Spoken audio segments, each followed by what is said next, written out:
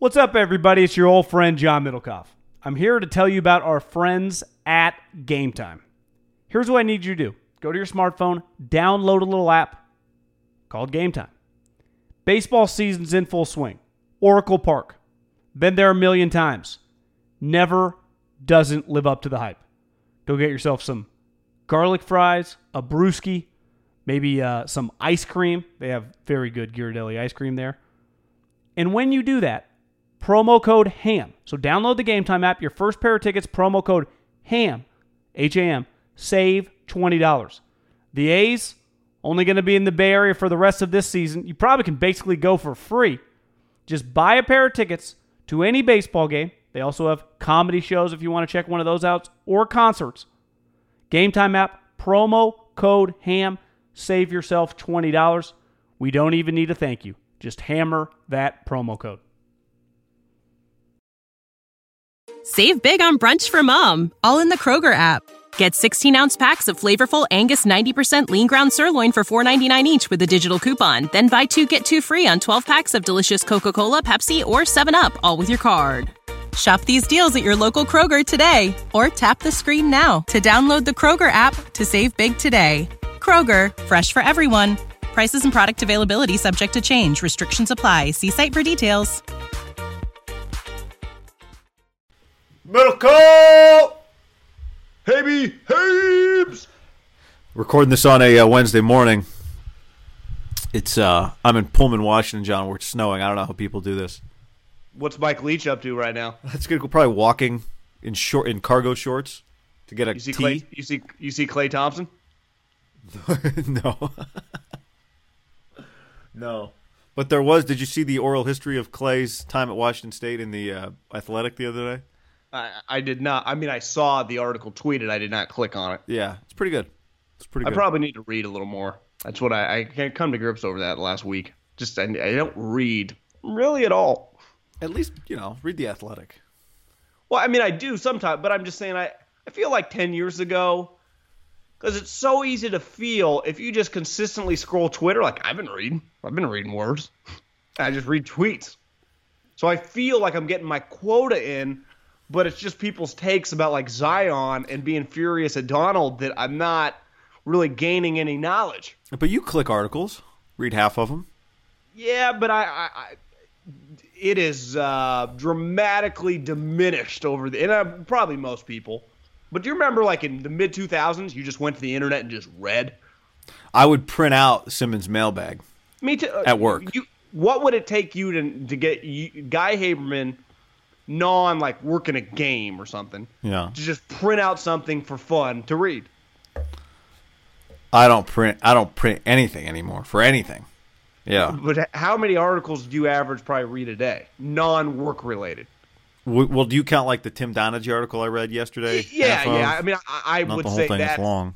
You're reading / for fun / for work. Like that is just you're reading because you're kind of interested. Yeah. That's, I guess I'd quantify it. Read for interest, and then if it helps you out in your job, it helps you. But that's not what you're going in for. Right. Like you're not reading game notes about Washington State's fourth quarter. I guess they don't play quarter. Second half abilities. Yeah, no, I'm not counting that. You're right. It's a good question. I'm not really sure how much I read just to read. You would agree, though, I would imagine the last 10 years, or definitely since the rise of social media, hasn't gone down a lot. Yeah, well, I used to read a ton of books, and I've that has petered out a little. I forced myself to read a couple books here and there. Recently, in the last year, but still, it's. What was the last book you read? You're gonna laugh. I don't judge. The Sun also. I think it's called The Sun Also Rises. Ernest Hemingway. You really read that? I swear to God. What was it about?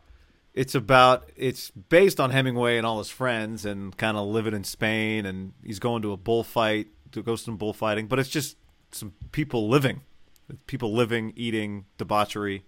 Is it like a historic novel? What do you mean by historic novel? Like, is it one of his famous works of art? Yes. What inspired you to read it? Just that I thought, I need to it wouldn't hurt my vocabulary if I just read something that wasn't like a Bill Belichick bio. Even though that helps your vocabulary too. Read anything, really. But, normally I read like sports, like the stuff that, sports books or like Gladwell or something. I was just trying to break the mold. And it was the thinnest Hemingway at the library. Do you think a lot of the great play-by-play guys read casually to improve the vocabulary? I don't know. I tried to read this other book. Do you believe that reading, once you get to, like our age, truly does improve your vocabulary? Yes. You think so? I don't think there's any. I think reading absolutely always yeah. How can it not? I don't know, just because you just read it and you just move on. Does a specific word that maybe you don't use on a consistent basis stick with your head? I think it just stimulates maybe that's your how I brain. justify not reading. My vocabulary is terrible. I think it just stimulates your brain. I tried to read this book. There's a reason they teach you reading comprehension through your youth. It's good for your brain. Well, I read a lot as a kid, and I felt like I knew where words were in my head. I could get to them quickly. I tried to read this book recently called Infinite Jest. It's supposed to be like one of the great American novels by this guy. God, who the fuck are you? David Foster Wallace. And it's one of the hardest books. I couldn't get through it. It's one of the hardest books to read I've ever tried to read. This guy is supposed to be a genius. The problem is that like simple-minded people like me can't understand genius, and it was like very difficult to read. So anyone that's read it, you're smarter than me because it's hard to read. You're inspiring me, guy. To go watch Netflix or something. I did that last night. Actually, what I did was I watched Abducted in Plain Sight per your recommendation. And it is, I don't know if I've ever seen anything, Middlecoff, that made me, like, I'm not someone who yells at the TV, but want to yell at the screen more in my life, truly. I don't think I have, than Abducted in Plain Sight. It was one of the stupidest things, not the film itself, but the thing that happened in this film, that I've ever seen, to the point that I started Googling, like, am I wasting an hour and 40 minutes on a hoax? Like, is this whole thing, am I going to get to the end and it's going to turn out to be like a Farrelly Brothers production or some is Will Ferrell going to appear in the last 10 minutes? It's going to turn out this whole thing was a Judd Apatow production. But it's real. This thing is real.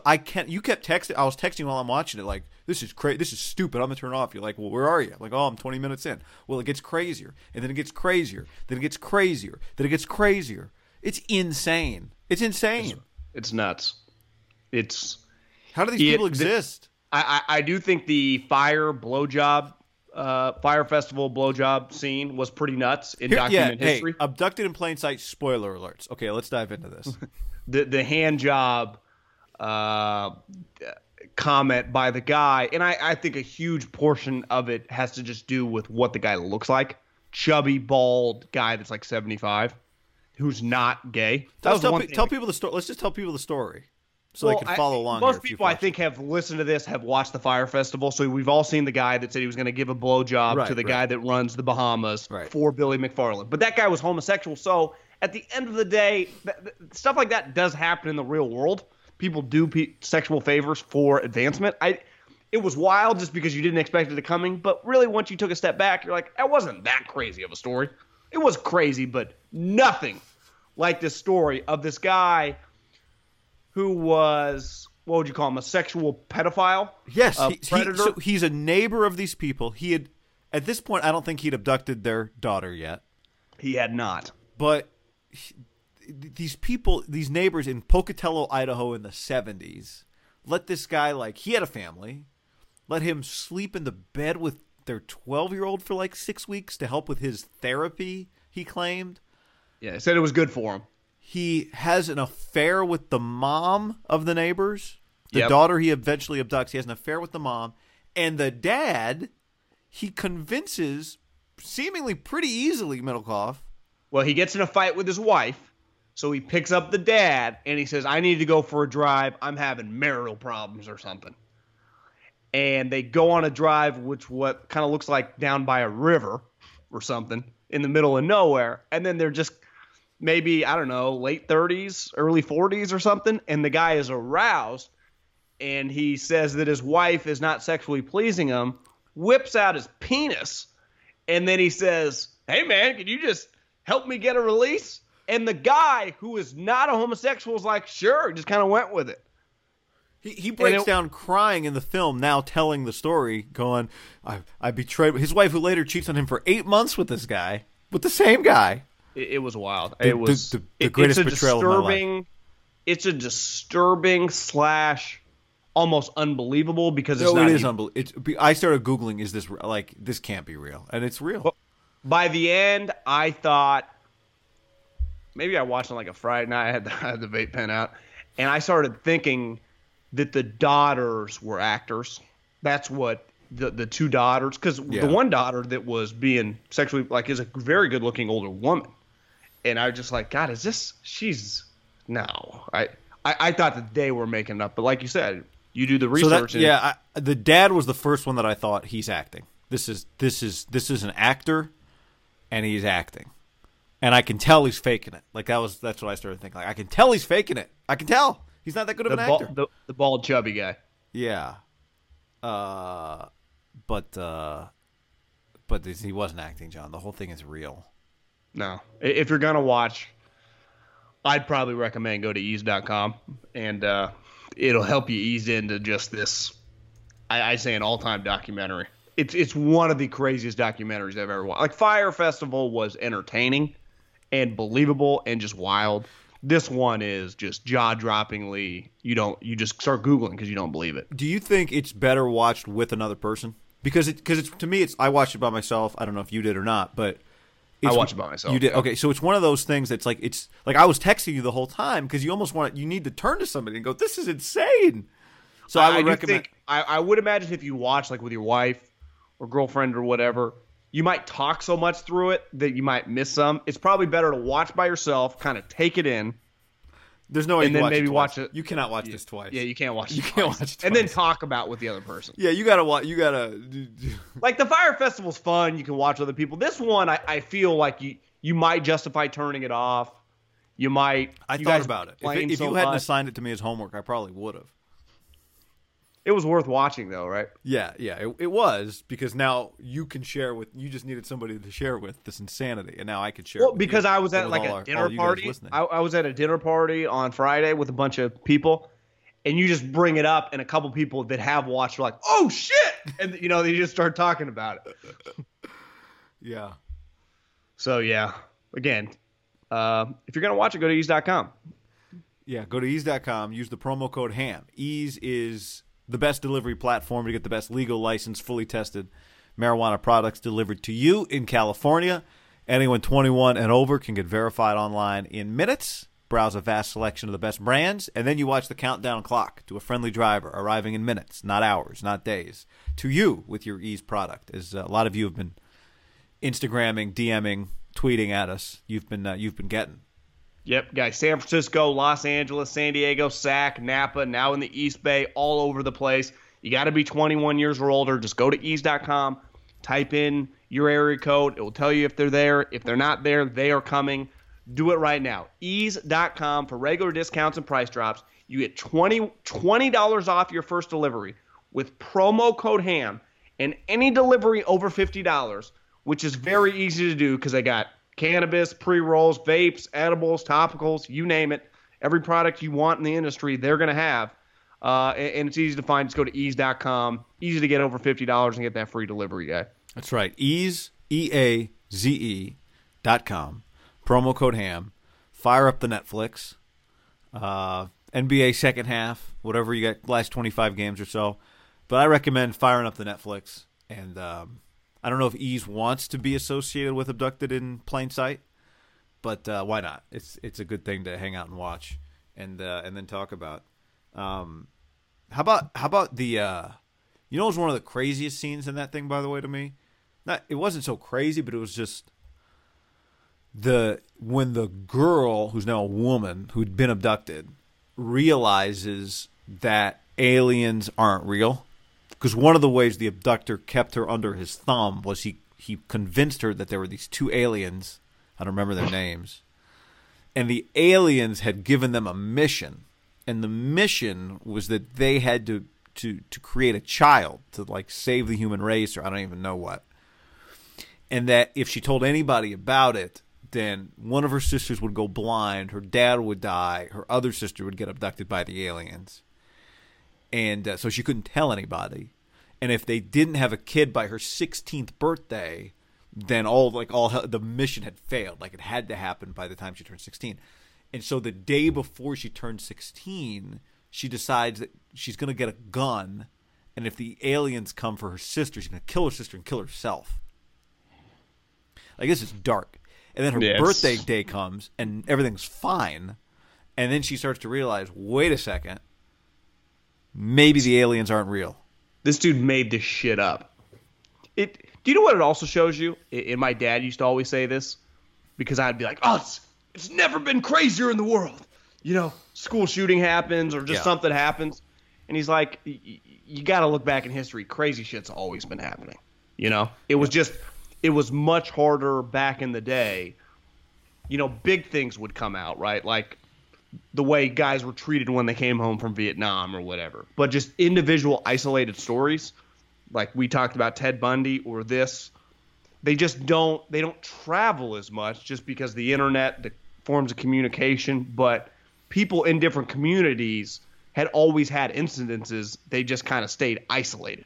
But whenever you thought like, Dad, is it safe to go to school? There's school shootings. Like, this shit's been going on forever. There's fucking crazy people since the days of Jesus to the days after we're long gone. That'll always be the case. Yeah, there's a lot of people here. Yeah, and the odds are just in the favor of the crazy people. Yeah, they're just gonna be crazy. There's gonna be look enough at the dude from Empire. Like, think how nuts you have to be to do that. You have to be fucking insane. Do you agree that is a crime? That, like, this guy, society to me is not safe with guys like this. This guy's a loon. Like, the guy that faked his own attempted noosing, was that the deal? Yeah, noosing, just an ass whooping, just racially charged. I stayed out of that story largely because I came to it. By the time I got to it, it had already been exposed. So I didn't follow the minute by minute. Oh my God, it's real. Well, I just saw the original a couple weeks ago. I'm like, God, this guy got his ass kicked, and they were screaming MAGA, and he put a noose on his neck. He's nuts. He's nuts. Turns out he made the whole thing up. By the way, John, before we get into some stuff, Joey just DM'd me, said, I hate to say it, but you and Middlecoff's on Instagram, you and Middlecoff's skepticism of the Raiders situation's on point. Does this team ever actually make it to Vegas? I'm a Raiders fan, but what a joke. From the East Coast, Joey. Yeah, they make it. Of course they make it to Vegas because Oakland's going to keep upping the rent if they keep hanging around. They're going to have to pay $10.5 million by 2020, John. Yeah, it's free money, though. Plus, Middlecoff, think about this. Like, they couldn't play somewhere else and then come here and have the parade in Oakland. You know, that would have been awkward. Now you can have the parade in Oakland and, you know, you've been here the whole time. What, the parade for the number 1 draft pick in 2020? Oh, the Super Bowl. The good thing with the NFL guy, though, is you get free money. It's a great part about the business model. Like, that's the thing about for the A's, for example, because did you see they're having some trouble? Susan last year once floated that the number for Chris Davis, who I think has 150 home runs in the last 3 years, maybe it's 140, 2 for 36. And my first reaction was, is this text coming directly from Billy? Because there is no chance a guy with 140 fucking home runs. I don't give a shit if his arm is worse than, you know, Alex Smith, and he's got he can't play defense. But when you hit that many home runs and you're 31 years old, you're not signing 2 for 36. And right now they're having trouble signing him. But the A's, the revenue sharing is stopping. Like in football, if you want to sign, you want to franchise Robbie Gold, whatever. The league gives you every team free money. In baseball, that is stopping. The A's have gotten free money forever. Not free money, but yeah, kind of, because other teams paid them. That's the thing in the NFL. It's not like the Cowboys pay the Niners, right? It's just the league distributes all the cash. Where in baseball, the Yankees and the Giants and the Dodgers pay the A's and the Twins and the Rays, right? That's how they've done it historically. Well, I think incrementally, it's already slowed down, right? They've cut it in almost half over the last couple of years, and it's going to be gone by 2 years. That's a problem if you don't generate money. Makes it just the business model a little more difficult. Padres found a way. I mean, now there's really once the Padres hand out a $300 million contract, you can't put them on the list of teams. Obviously, they've had a new stadium. But now it's the A's and the Rays, basically, that are in that boat. I mean, this is but to me, the difference is, Guy, they spent money last year on Hosmer. They gave him the biggest contract of the offseason, 150, and their owner, who's in his mid-70s, is super wealthy. Like it was a beer guy. I'm saying they're Ron different. Fowler. He has stupid cash. Yeah, I'm saying they're different. They're not the same. He made his money actually in Miller Coors. He owned beer distributorships. He's worth a lot. I think some of these old guys, you're seeing it with the White Sox. You're not seeing with the A's because John Fisher, just seeing the pictures of him, he's older, but he's not like 80, right? He's like 60. Yeah. That when you're in your mid-70s, and I think you definitely saw this with the White Sox guy, two things. Did you? I mean, dude, just the extra $50 million, it's in 10 years. You'll be in your 90s. Just tack it on. But a businessman is a businessman. They work. I think that's more of a baseball decision. I think the baseball people probably put the limit on that number. Yeah. One, they don't bury you with money. And two, there's a war right now in America on money where they don't want, like when Ron Fowler dies, if America, half this country and a big part of the left party does not want him to be able to keep any of that money or hell, even keep the team. They're big on redistribution. It's a full-on war. Right? Like that's where all these people currently are running politically. So I think some of these guys realize, again, they do not bury you with the cash. You don't get to take it into heaven or wherever the fuck you go. And I might not even control where it goes, so I might as well take a swing. I have tipped my hat on. I don't know how much of that factored. I mean, they're making more money than they've ever made, and so you're spending it. And I think for the Padres, they just feel like to make money, we're going to have to spend money. We are the only big time franchise in this town. Well, there have been articles written on Ron Fowler. He wants to win. Well, but I don't think it's about what happens to his money when he dies. I just think he wants to win. They stink. They've always stunk. They've stunk forever. That's where I'm going to disagree, Guy, because when you get to your 70s and you're that rich, would Ron Fowler have made this move as a super successful guy at 60? It's easier to justify when you're a little older. Because you see the finite your life. Right. But I'm saying I don't think that has anything to do with how his money gets taxed or his estate gets to keep the team or not. I'm just saying I think he wants to win. They've stunk and he wants to win. I agree with you. And I do. Like, I'm never going to get mad at an owner for paying a player $300 million because for a fan base, they got a player that they wouldn't have gotten otherwise. Like, ultimately, the Padres got a player. Now, this is why I'm a little more skeptical than – it seems like a lot of people like the deal for the Padres, like baseball people. Baseball writers, because they signed a really good player that's 26 years old. Yeah. So the reason I'm skeptical is an elite player. I mean, a top 10 player in the sport. The reason I'm skeptical about it a little bit is because I'm looking at it going. Part of the reason you got him is because you paid him a lot of money to come to a place that I don't think he really wanted to go. Like he wanted to be a Yankee badly, by all accounts, and. Here are the Dodgers who have all the money. The Dodgers who just had him. You don't think if the Dodgers thought he was Nolan Arenado, they would have re-signed him as a guy? Like the Dodgers couldn't use Manny Machado? Why did they not even sniff him? Because I do think you could argue your best player on your team, Corey Seager, one of the reasons you traded for Manny was because he didn't he tear his shoulder or he had whatever? Like, would he have been on the Dodgers if Corey Seager had not gotten hurt? Probably not. No, but Manny's not playing short. Well, he wants to, though, right? Again, of course he wants to, but this is Fernando Tatis Jr., baby. Well, I mean, let's get into the Padres prospects, John. Yeah, he might just move to third base. Yeah, but Manny doesn't he's not worth as much. Like people he's a premium position, you play him at short. Yeah, but he's not as good of a player there. What do you mean? Well, he's a less good defensive player at shortstop than he is at third base. Yeah, that's why you just play him at third base. Well, that's what I'm saying. That's my point. Oh, you're saying with Corey Seager. But I also think they look at it like we want to be a little more fluid with our cash. We don't want to get stuck down. Because I think the Yankees justified it pretty easily.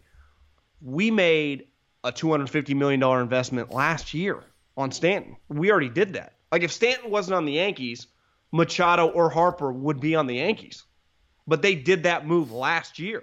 So they're already kind of in bed with that move. Like they already did their crazy move. I'm just saying I watched Robinson Cano on the Seattle Mariners, and by the time you were halfway through that deal, Robinson Cano was running a half a mile an hour playing minimal defense. I think Manny Machado is a much better player. Much better. But it's not about how good of a player he is. It's about what kind of who are you putting in your clubhouse for $300 million, and how badly is he going to want to play once he's gotten his $300 million to come to a place that he doesn't want to be. Yeah, I mean to your point, I would say, Guy, in no world, I said this yesterday on Periscope, I wouldn't give fucking Beyonce a 10-year contract. I wouldn't give any human alive a 10-year contract. Like 10 years, think of what you were doing 10 years ago. Now again, the age factors, it's a little different. I would have outperformed that contract if I had signed it 10 years ago. Yeah, but my point is, like, think how much changes in 10 years, just any human. Now it's a little different, like, this guy's going to be playing baseball. Like, exactly what he's going to be doing. But still, 10 years? That to me is I just couldn't sign a 10-year deal. I couldn't. And I think that a lot of people in baseball were just – because I would imagine Brian Cashman goes, God, if we could do it all over again, would we have traded for Stanton? Like, ultimately, they didn't give anything up. But that's not – we now are just kind of stuck with them. Yeah, look, it was an easy deal. You're right. It was an easy – that thing fell in their lap. And he's a good player. But the question is going to be, is he ever going to have his, like, Barry Bonds postseason breakthrough, or is he just going to stink in the postseason forever? Like, do you think if you could sit down with Cashman right now and go, for 10 years, $250, now Harper's going to cost a little more, but let's just say I feel like Harper's going to get $330 now. Yeah, so, and what But I think he'd rather have Bryce. Costs, he'd rather have Bryce. Yeah, he'd rather have Bryce.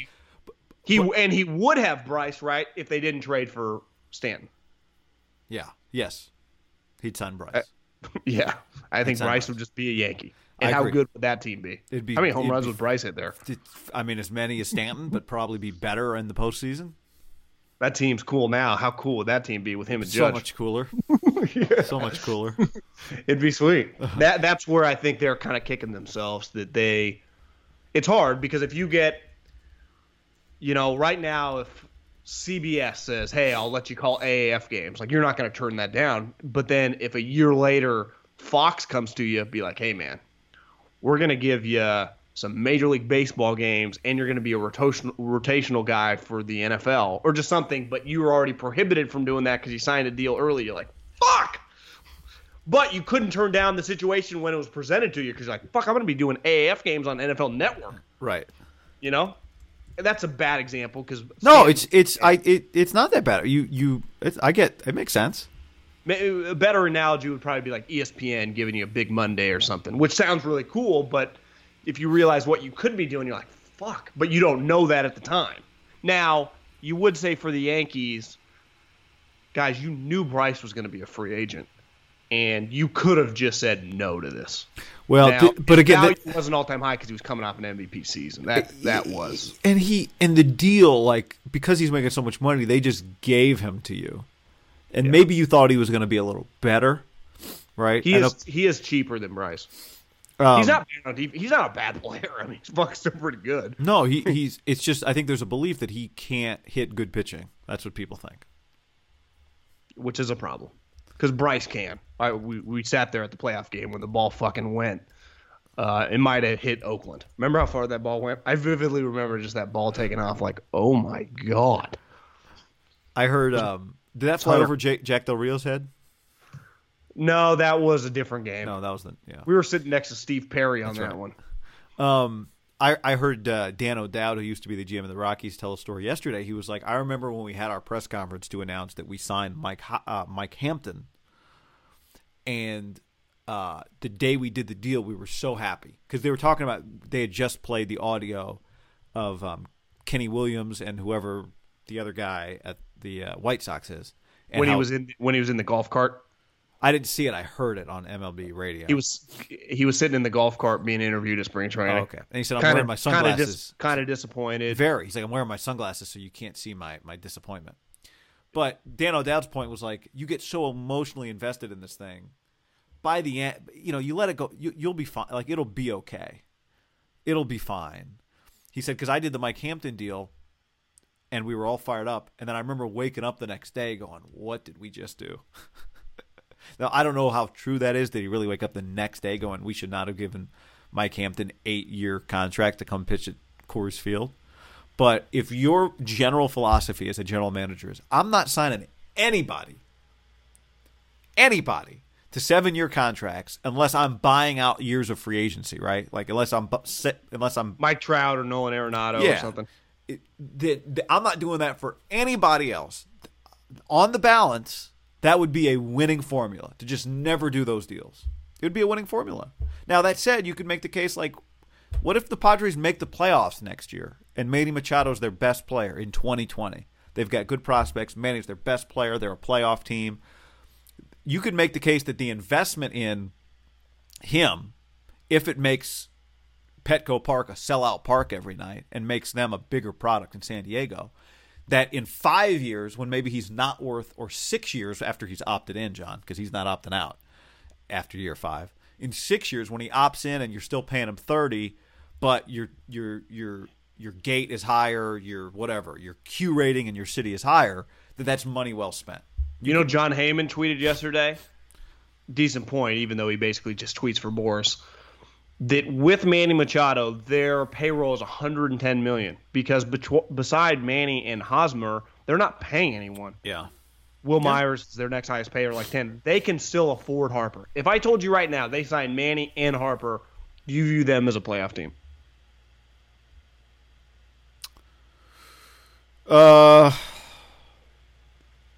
They'd be pretty good.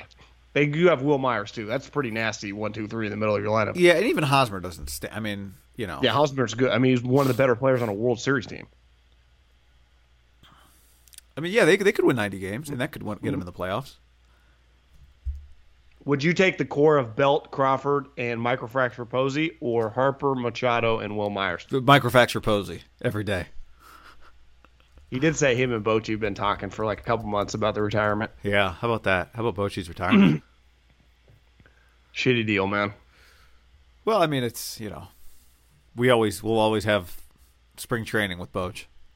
I'll never forget the way he was talking to Roberto Kelly, and it was like, oh my! And you kind of, I've heard a bunch of stories since. Just he's hard on his coaches, but I was like, damn.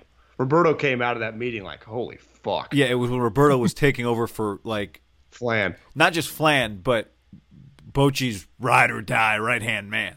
You know, like I've always heard Flan tell the stories that way. You know, like when they called, Bochy said, "How about one more ride?" And we came up. But like Bochy talks about it the same way. Like when Flan and I got here, they wanted to run us out of town because I heard him with Lund the other day, and he was like, "What was that first year like?" Because they weren't good, and he was like, "Well, it was a roller coaster. You know, I didn't know if I'd make it to the next year." But like John, as an example, the Giants signed Barry Zito in 2007. Yeah. So money that I think everyone, until they won a World Series with him, were like, God, awful contract. But in 2007, their attendance was in 2006, their attendance was 3.1 million. It had gone down for 3 straight years. Attendance had declined, not by much. It had gone from, I'm just looking here, 3.25 million to 3.18 million to 3.13 million. Okay, they signed Barry. They lose more games and their attendance goes up 3.2 million. The next year, their attendance goes up again, and they lose 90 games again, and attendance went down. You're talking about the mid-'90s with Barry Bonds. Right? No, I'm talking about Barry Zito in the 2000s. The late 2000s. Right? So they lose 90, attendance goes down, attendance goes down, attendance goes down. They get good again, and attendance goes back up. So no real correlation there because they were losing so many games. But you I do think, and I've read about this, and it just makes sense. Not that attendance doesn't matter, because in baseball it matters much more than the other. In football, clearly it doesn't matter anymore, right? You know, it really doesn't. Like, they're getting their enormous sum of money for the TV rights no matter what. Baseball, because you have so many games, like the Giants having every ticket sold for 81 games is a big difference, especially when you're fucking factoring in they're selling a beer for $15. You just do the math. You know how much a keg costs. I mean, it's not that expensive. They're making a ton. So it does matter.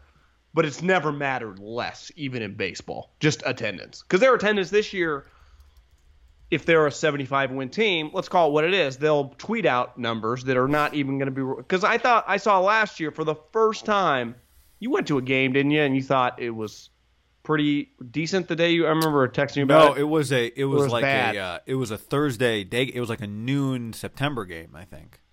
Pretty empty.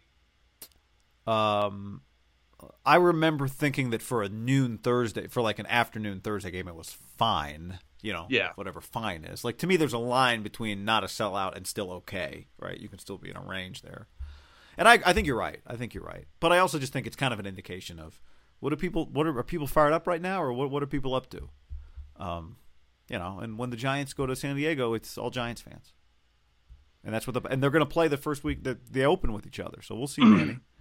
To me, the one thing that's very important in the sport, as it gets farther and farther away from the nostalgic older guys' American pastime, and you and me are not normal. You're definitely not normal. I mean, you've called fucking Major League Baseball games. That the casual younger person, to get him to go to the yard, beside like, my buddy's got a box, let's go and hang. And guys are always, you do that whatever city you were at. Like on a Friday night, hey, I got some tickets. We got an open box, or we got fucking seats down the third base line. It's Twins, Red Sox, and you live in it, you go. That's normal. But I'm just saying, to legitimately get you out of the house on like a Tuesday or a Saturday has never been more difficult if you suck.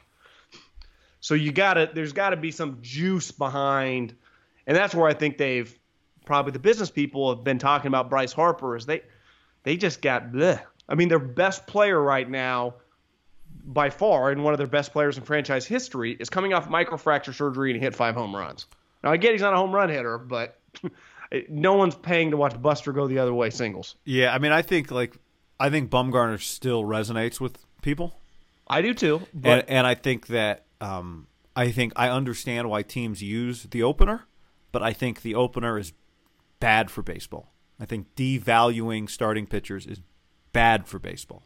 Now, if you're using the opener twice and you have good starters the other 3 days, you can make the case, well, starters 4 and 5, it doesn't even matter. Like, no one's coming to the park for starters 4 and 5, so fine.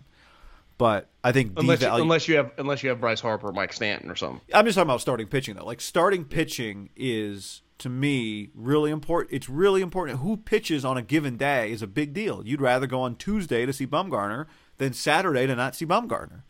And starting pitchers are like, these are headliners in the sport. We establish stars matter.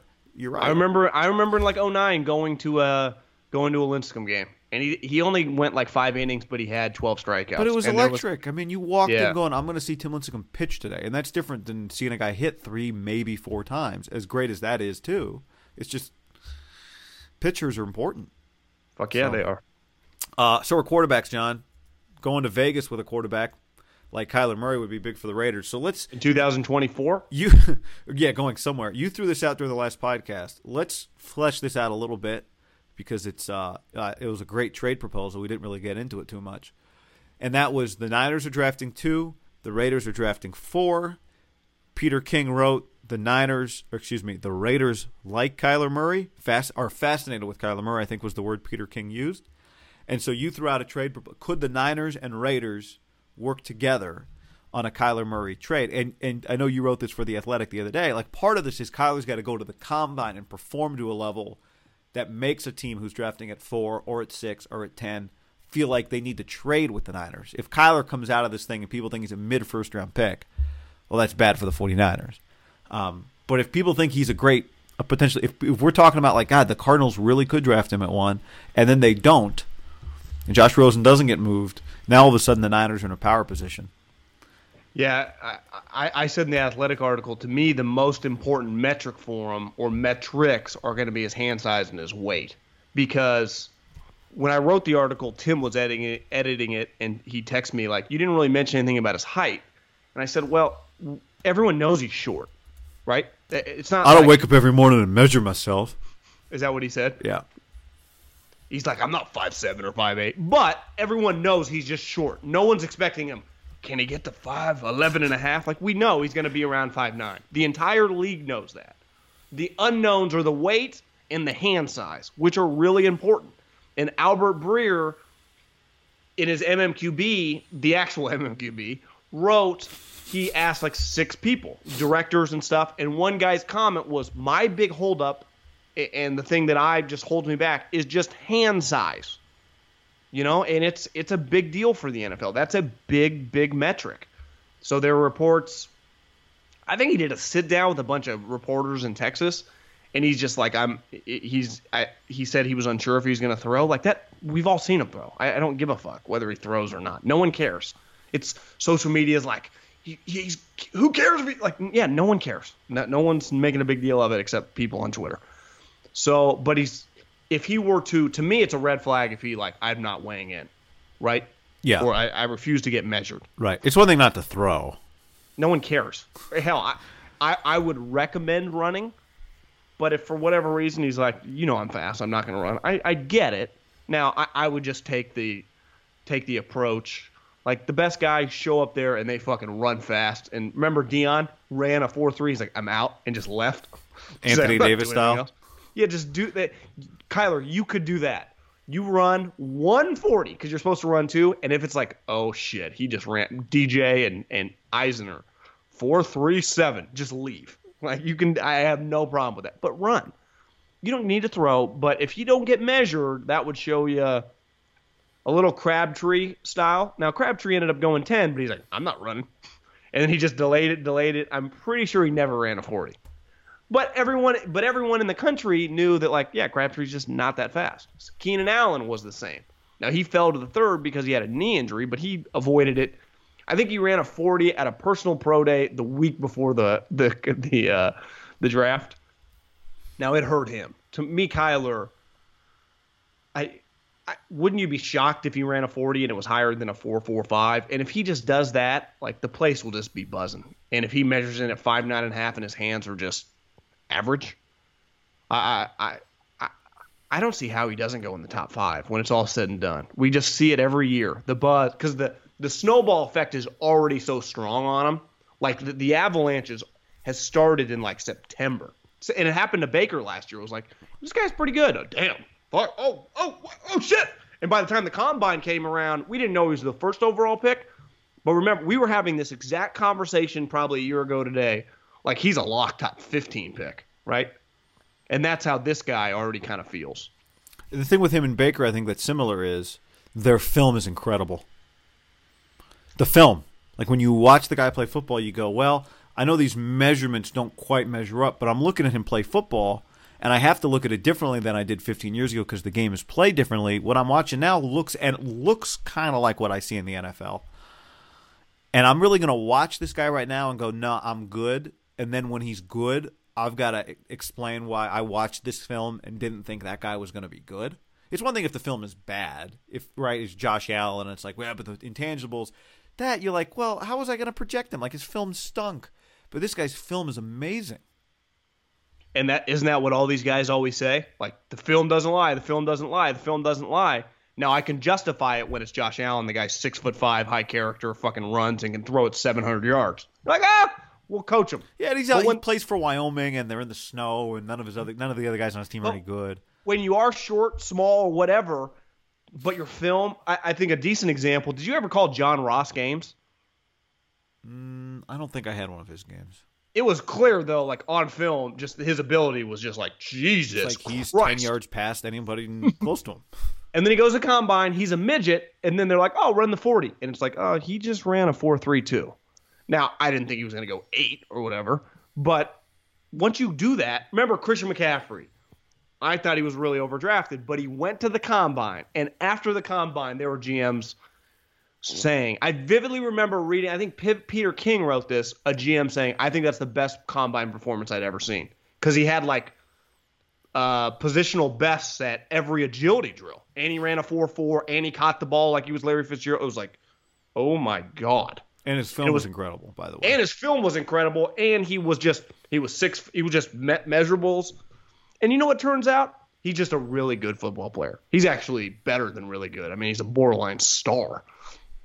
So when the film, there is a balance. Now, I think the Christian McCaffrey parallel, I know they're different positions, but it was much easier to be like, well, he's 215 pounds. He's 6 feet tall. You know, he's not, it wasn't like he was 5'9" or Danny Woodhead or something.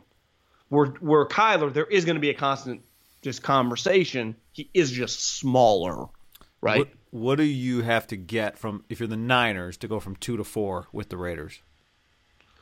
Well, I think the comp is last year they went the Jets and the Colts 3-6. It cost 3 second-round picks. It feels a little rich. I'd do it for 2. I have no problem. Yeah, like, I would too. So if you're the Raiders and you give me your second-round pick and next year's second-round pick, well, you don't have next year's second-round pick because you flip-flop with the Bears, but, 2 2s. Give me another 2. So, wait a second. So that would end up being the 2020 and the 2019 and the 2021? No, I mean, I'd have to be like, you got to get me a second-round pick. Trade Derek and then give me one of those seconds. Yeah. Because that's what they would do, right? Well, you wouldn't trade up to get Kyler Murray and then keep Derek Carr. You would agree with that? Yeah, so would you do the Derek deal before you – I mean, you'd have to get Kyler before you traded Derek. I think it could just be a draft day kind of just boom, boom. Do it all, like, yeah. Once you realize he's there at 2, I trade him. I have a deal already worked out with the New York Giants, let's say, for Derek and 2 seconds. Or hell, just that would be a lot. Maybe just their second. And then you use that second to give to the Niners. Right. So I would do 2 to 4 for 2 second-round picks this year for sure. I mean, if you could get the Raiders and the Giants second-round pick in this draft, you would do that in a heartbeat. And go from 2 to 4, I wouldn't even fucking flinch. And then you'd have 3 second-round picks in the top 10 of the second round. Yeah. You would. And then you send 2 of those. Pressure, to trade back up and get a first-rounder. Yeah, or you go get Odell. Or you do something like that. I mean, we just did like 7 moves.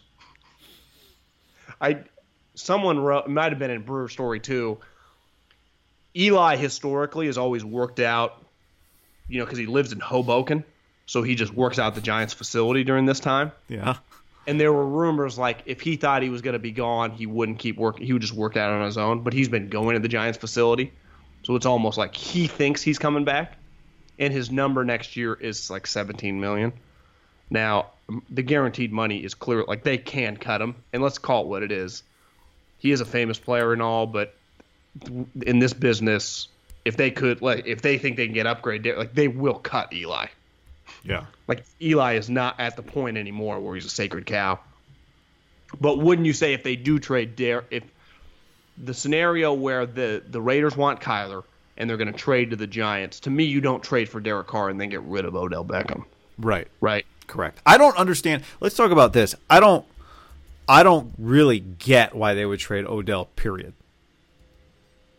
Like, I don't quite understand. Like, here you are, you're in a major market, you're rebuilding, but you want to win. You're acting like you want to win. Somebody asked Gettleman the other day about trading with the Niners. He said, we didn't sign the guy to trade the guy. The guy's a good player. He's liked in your locker room. He's a hard worker. And, I mean, he's a great player. He's not a good player. He's a great player. And he's a star in a market where having a star doesn't hurt. I don't quite get why. Like, what are you getting for Odell that makes you feel confident you'd replace that level of talent? I don't see where the urgency is. To me, it's more of a money move. It's more of a restarting move. They have $27 million in cap space. So you trade Odell. I think his cap hit is over $20 million. So you almost double it in one move. You get headache would be strong, but he's not a seamless Julio Jones, Larry Fitzgerald player. You probably could justify bringing Derek, trade him to get assets, to kind of just restart. See, to me, if you bring Derek or any other quarterback in, but particularly Derek, you need to give him somebody. Yeah. Well, I mean, I think part of you have Saquon. I'm giving you Saquon, who might be the best player in the. Yeah, but I mean, I got Saquon and Odell. Now I've got something for a quarterback to work. Like, I've got something for a quarterback. What if I get 2 2s for Odell and next year's 1, and I just reload with But I've got Odell. He's young. No, I know. I agree. I would not trade Odell. I like Odell more than I feel like social media does. I would trade for him. 2, I would keep him. I just think he's a good player. To me, he's just so worth the risk of everything and just what he brings along with his individual talent. So Kevin Colbert, right? He doesn't bother me really at all. Actually, no, Kevin Colbert, right? Kevin's the first name of the Steelers GM. Yeah. This is what he said about Antonio Brown. Kind of bald, overweight guy. Moments ago, John, this is breaking news as we do this podcast. By no means will we make a trade that's not beneficial to the Steelers organization. We're not going to give a discount on the trade market. We're not going to release him. We've had no active trade talks with any team about Antonio Brown. Love it. I think he's going to be a Steeler. Yeah, I just think that Antonio Brown can tweet how he's leaving the Steelers and how they've broken up 10 million times. And I think he's so far 15 times in the last month. He's tweeted, "Thanks for everything. I love you guys. It's been an unreal 9 years. I'm off. We're breaking up." It's like, Odell or Antonio, stop tweeting that. You're not a free agent. Then you walk into the kitchen 10 minutes later, he's still at the party. Oh, I thought you left. Yeah, I just think that it's pretty clear to me he was in a picture over All-Star break with Anthony Davis. 2 weeks ago, Who's the other guy? I just think an agent. That he was in videos with Maverick and Rich. It's clear who's advising him on this.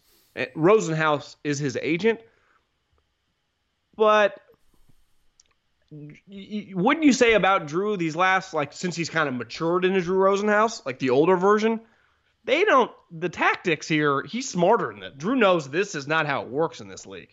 He doesn't attack it like this anymore. When's the last time Drew Rosenhaus had a public really dispute of, he's kind of stopped it because you know what Drew Rosenhaus realized back with T.O. 15, you're going to lose. You lose in this league. I want more people to want my player, not less. Yeah, I want to have good relationships with the Steelers. Why? Because I want them to sign my players for a lot of money. I also think this is a tough one for Drew because this is a good client for him. I mean, it's an expensive client, one of his better players, even if he's got the entire league. I mean, this is one of the best players in the league. But I don't think Drew's an idiot. This is not the way to handle this. And I think that he's listening to Clutch much more than Drew Rosenhaus because I can't see Drew Rosenhaus advising him, or at least not advising him, Antonio, don't tweet about this anymore. Do not Instagram how you're leaving. Just don't. Because if you do want to leave, you're hurting their ability to get rid of you. Just stop. Yeah, if you're gonna go, make the statement that you're gonna go, and then handle it as you're the boy that cried wolf now. No one even believes that you're in control of the situation to any degree. To any degree, you're not affecting this in a positive way. You're not getting what you want out of this. This is not a kid who just at the grocery store is whining for some candy. You're not going to wear your mom down. They're not going to do it. And like you said before the podcast, they traded Martavius Bryant for a third. They got a third for him. It's a great point, right? They're sitting there going, well, who cares that deal was with John Gruden and maybe John overpaid? The fact is we have Antonio Bryant. So it's just basic precedent. We got a third-round pick for a guy that had been suspended multiple times who wasn't that good. That's what we got for him. This guy, on his worst day, is better than Martavius Bryant. You think we're going to give him away for a middle second-rounder? Google his stats, people. I don't give a shit what the fuck he's Instagramming on the treadmill talking shit about us. We ain't giving him away. Because you know what, guy? Who in the NFL gives anyone away, really? It just doesn't really happen. Yeah. Now, you might have when the Chiefs knew they had Alex Smith's replacement, they didn't give him away. No, they traded him for I think they ended up getting a third-round pick and their nickel corner. So they still got a decent chunk of change for an older guy that they had to pay. Think about, I think we all admit or agree that the Niners, anytime you get a franchise quarterback in the second round, regardless of how it plays out, that's an elite value. But the Patriots still got a really high second-round pick. It's not, I think we all just, they just gave him away. They did get a decent amount back for a guy that was going to be a free agent. Again, I would not have done it, and I think that Belichick, I've been on record saying he did him a huge favor. But I do see on his side, I didn't want to give him to certain teams. I liked this situation for him. I did value what Jimmy had done for us. And just my leverage, they know, what am I going to do, franchise him and have Brady? That's not really realistic, though I would have recommended doing that, and I think Bill would have been like, I wanted to do that, but Tom's bitching and moaning to Robert. I couldn't. Yeah, and in the end, it also, the other thing it did was it maintained a good relationship with Brady's agent, since they have the same agent. You help that guy out; it's not the worst thing in the world for you. Exactly. But they still got a pick in the top 40. That was a really good pick for them. Andrew Brandt wrote this today about Antonio Brown. One of the things he said was, "Do you think the Steelers just found out 3 months ago or 6 months ago that Antonio Brown's high maintenance?" like this is not a new issue for the Steelers. They've been dealing with it. Who knows how? They've been dealing with this for a long time. As we've known this publicly. You remember when they paid him like 3 years ago, and he was under contract, and one of their stances was, we do not negotiate contract extensions with guys with multiple years under contract. And one of his points of emphasis was, well, they did it with Ben. Bullshit. And they ended up giving Antonio money. And it kind of broke their precedent. So they kind of capitulated to Antonio, even though this was at the time when he was already kind of being a pain in the ass, but he was so good that they gave him they've given him multiple contracts, guy. Yeah. Like they've extended him twice of big money. The first time, I think in 2012, before he'd really proven himself, and then a couple years back, while he still had years under. So they've given in to a guy. They didn't know how good he is. He had 15 fucking touchdowns last year. Everyone knows. Your wife knows how. If you play fantasy football, he's one of the best fantasy football players in the sport, right? So even casual football fans, you just say his name, he's a much better just fantasy football player to the casual guy than Odell, for example, right? If you're drafting, you're going to take Antonio before you took Odell. Right. Not even close. How many players do you take over Antonio? Not that this is a fantasy football argument, but my point is, if he plays. Free agent now, officially. They're not going to tag him. They're not going to tag him? No. Corbett's just giving out a lot of good information right now. There's only so many headaches you can deal with. If you think they could do that whole thing over again, because I don't think they'd do the Antonio Brown thing over again. They needed him. They used him. They paid him. The Le'Veon one, if they could do it over again, would they have traded him 2 years ago? Yeah. Because now he's leaving for nothing. What could you have gotten for him this time last year? Knowing that you're going to have to tag him or pay him. The problem is it was a really good running back draft. So second, maybe. Definitely 2 years ago, you probably could have got a second and a third for him when he was a lot younger, and you could have signed him. But it's hard. I think one problem is, even with the amount of money, when you're trading me a player and you want a lot of draft capital, let's just say a late first or early second for a player, and he's under a huge contract, my owner or just my football people go, one, why don't they want him? Two, even if the guy's worth it and we have the cap space, do we want to allocate this much money to a guy that they don't want? What is the red flag here? Right. Now, if you're going to give me Odell Beckham for a third round, it's a no-brainer. Well, but Gettleman's doing a good job.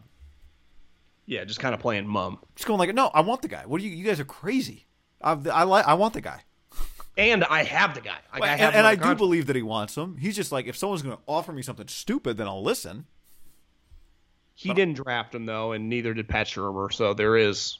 No, but I'm just saying they're acting like they're not even going to think about it unless you call them with a great offer. And actually, I think what the Steelers are kind of saying, too. I do think the one thing the Giants have to value is in a city, they have the most famous guy, right? Over all the Yankees, over all the Knicks for now. Their guy is the biggest star in the city. Yeah. There is a lot of value to that. Would you say non-quarterback, he's the biggest star in the league? You just say his name and people know him? Yeah. I think so. And part of that's playing in New York, but, he is a superstar, right? He's a bigger star than Zeke. He's a bigger star than his projection is. Yeah. He's a superstar to the level you would think he's got Antonio Brown numbers. Right. He doesn't. Now, he'd tell you, well, highlight reel, though. Check out my highlights. Yeah, check out my quarterback, too. He sucks. I think he has said that, actually, hasn't he? Didn't he tell, Migos that or something last year? All right, John. NBA Warriors got 25 games left. Thursday night they play the Kings. If the season ended today, this would actually be the first round matchup. I kind of hope it. Now, in the ideal world for me, the Kings are the 8 seed, and the Lakers somehow get the 7. Which, if anyone that's looked at the standings, like it's pretty crowded. It's not out of the realm of possibility with LeBron back that the Lakers could just do enough. They're basically 2 games back at the 8 spot, which is where if the season ended today, the Clippers and the Warriors would play. Not the Kings. The Kings are 9 and the Lakers are 10. But I'd love to see both those teams in, and I'd love Kings Warriors first round would be awesome. I don't know if that's what the rest of the world wants, but that's what you and I want. Yeah, I think the NBA definitely wants LeBron in the playoffs. I'd like him to get to 7. You know, to not have LeBron in the playoffs is a problem. Yeah, but when you only got 25 games left, they are 3 games behind the Clippers. 3 games in 25 means you need to go 15-10, and they got to go 11-14 to make up 4. So just think about if they just stay 500, you have to basically go like 18-8 or 18-7. You know, that's what it sounds a lot easier than it actually is in reality. Right. Because if you lose, they lose. If you win, they win. It's just so easy to hold serve for a given week. Or even if you have a 2-week stretch, you may only make up 1 game. Even the 2 games on the Kings is kind of a lot. So that means if you go 15-10 these last 25 games, you need them to make up 3 games to go 12-13. So they have to play under 500 basketball when they've been an over 500 basketball all season. And you play them once. So you have to win that game, right? Because that's a huge swing. That's a 2-game swing in 1 game if you lose to them, or you can make it up if you beat them. Now, if they had 4 games remaining, let's say they hadn't played, you'd clearly go, yeah, the Kings aren't just going to beat LeBron. But it's just 1. I'm not going to bet against LeBron. I'm with you. I personally am hoping for the Lakers' demise, not making the playoffs. I would love to see LeBron and Clutch humbled a little bit. To me, the Clippers have they traded their best player. But they've still hung around. Like they've fluctuated between like 3, 4, 5, 4, 3 games over 500. Like they've kind of just maintained just average basketball. What number do you think gets you in? 45? Yeah, we've talked about this. I mean,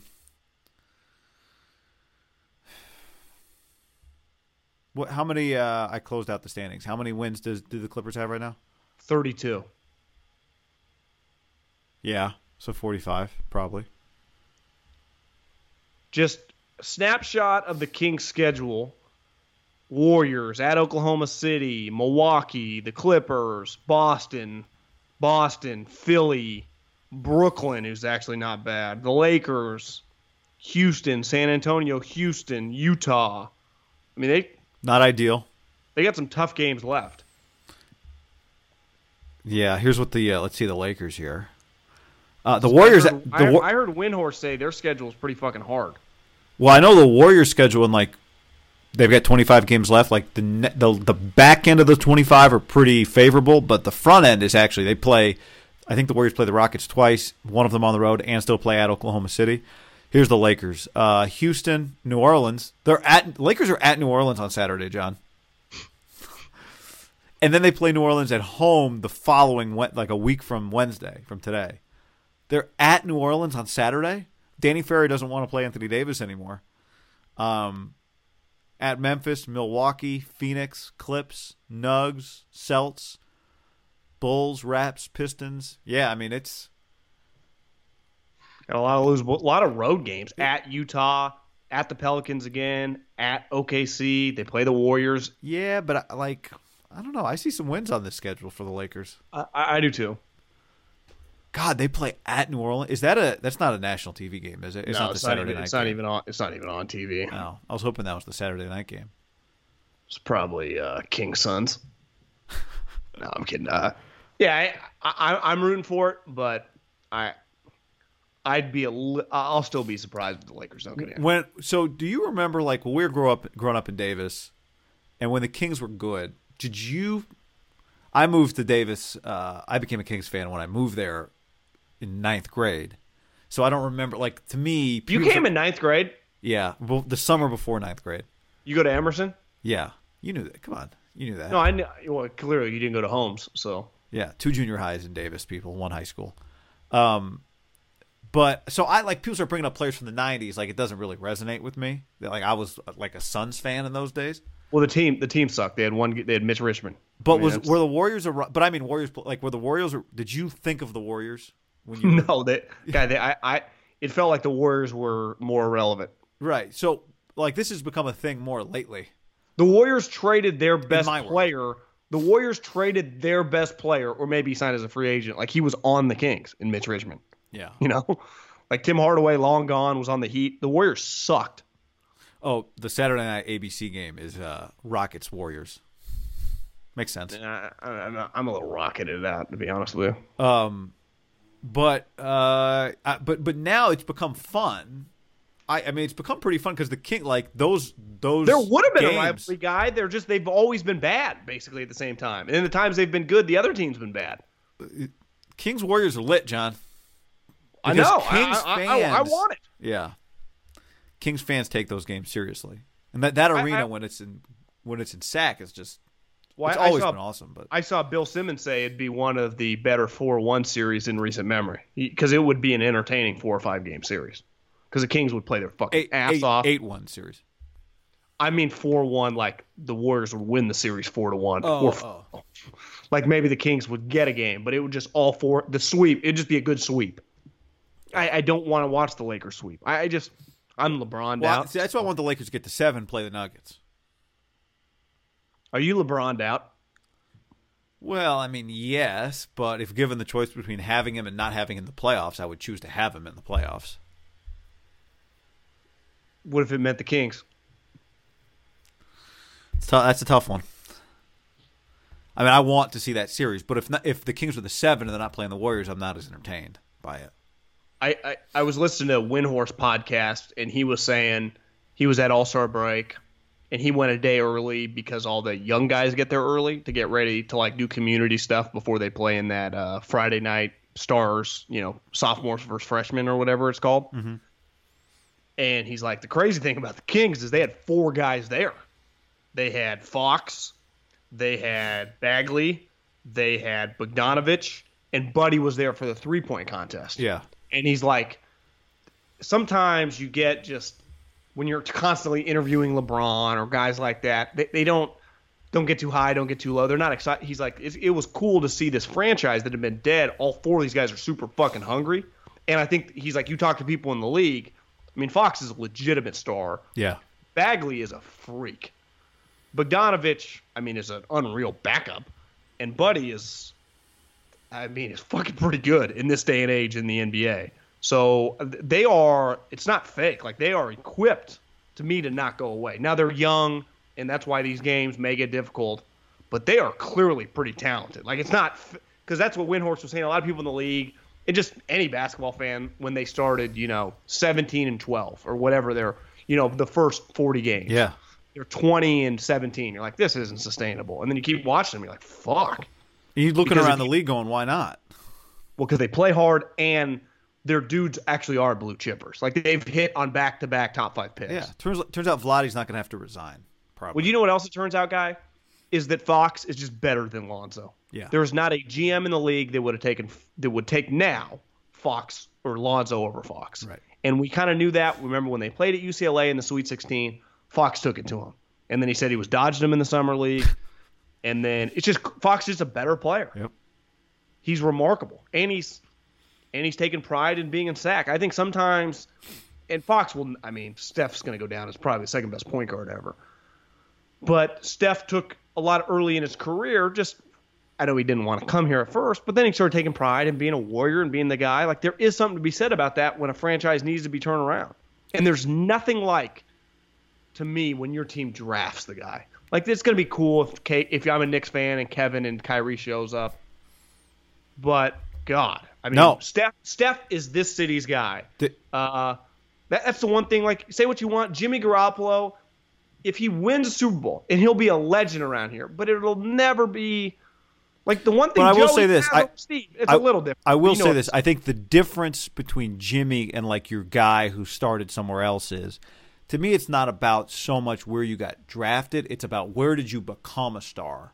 And, like, Jimmy's not a star yet, right, in terms of production. Yeah. So I think he would get treated like, air quotes, our guy. But there's no doubt. There is a difference between when you've – like, the Kevin thing is just Kevin – it sucks for him. He could never be to Warriors fans what Steph and Clay and Draymond are. It just it can't happen. But neither can Livingston or Iguodala. And those Although guys it does feel like Paul George has become to Oklahoma City what Kevin was. That's the crazy. But you know why? Because he had a chance to go to L.A. and they're used to getting kind of they just got spurned, and he stayed. That's really the crazy part. Think about how long we talked about Paul George to L.A. and then they got LeBron, and we're like, duh.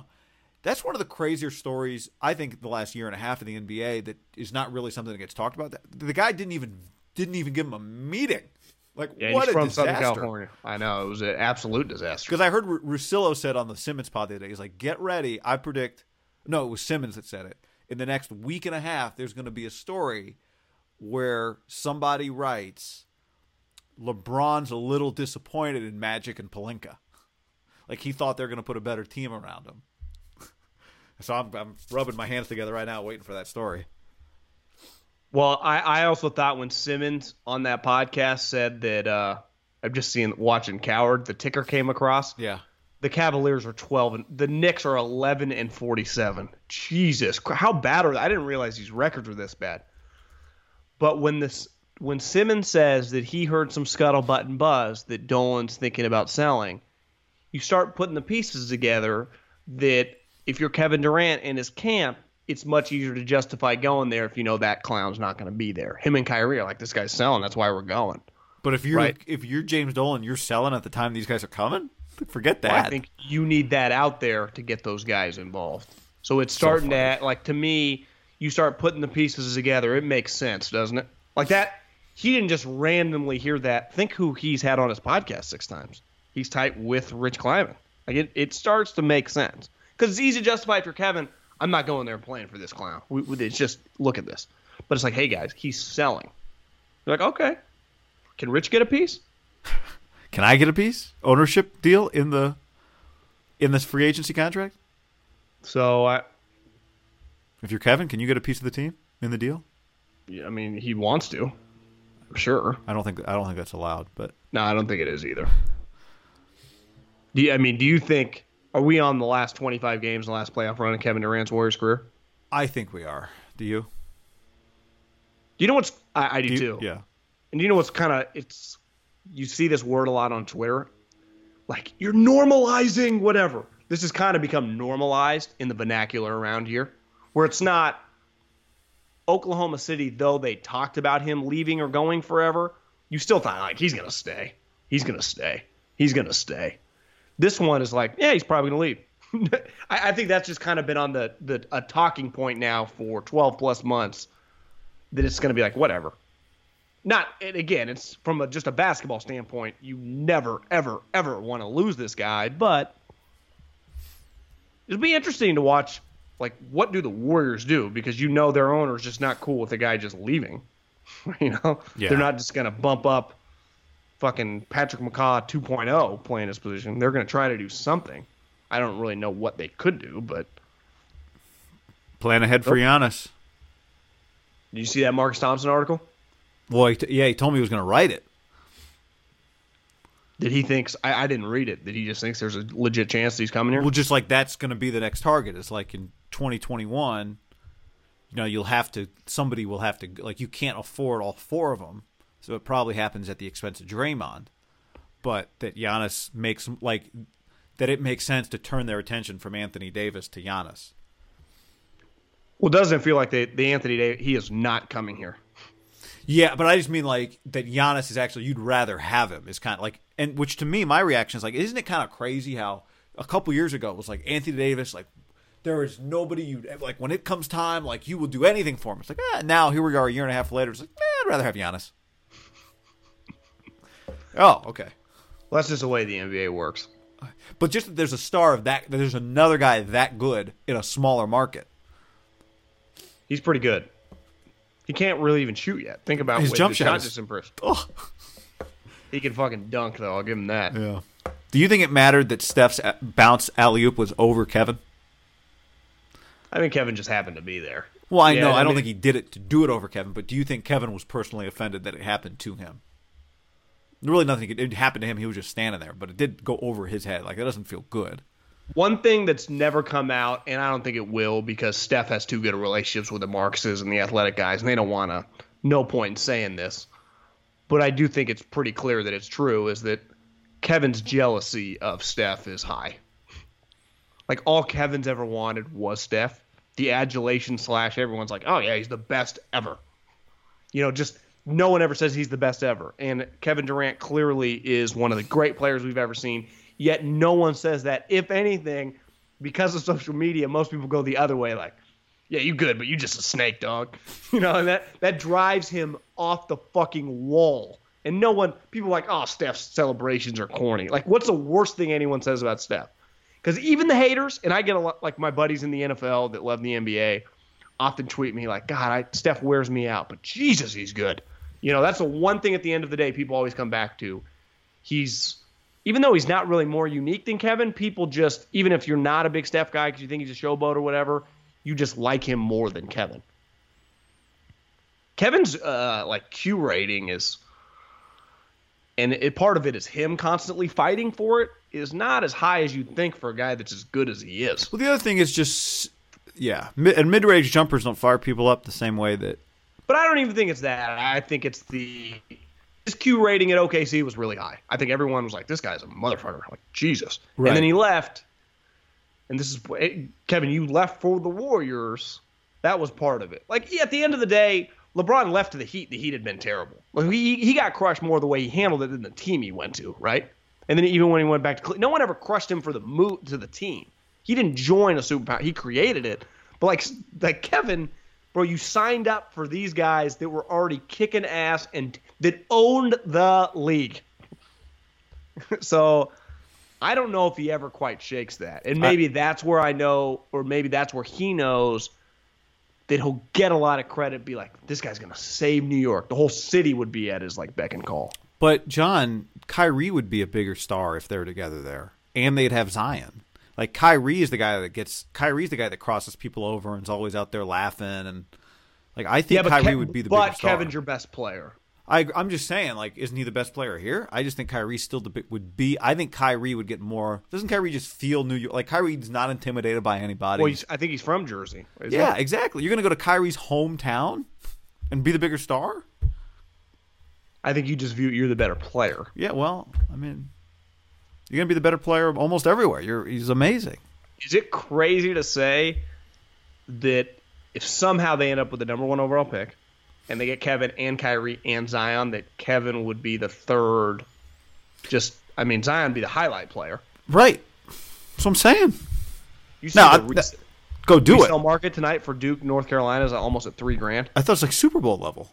Yeah, it's just stupid. For the game at Cameron? Tickets. The game's at Cameron, yeah.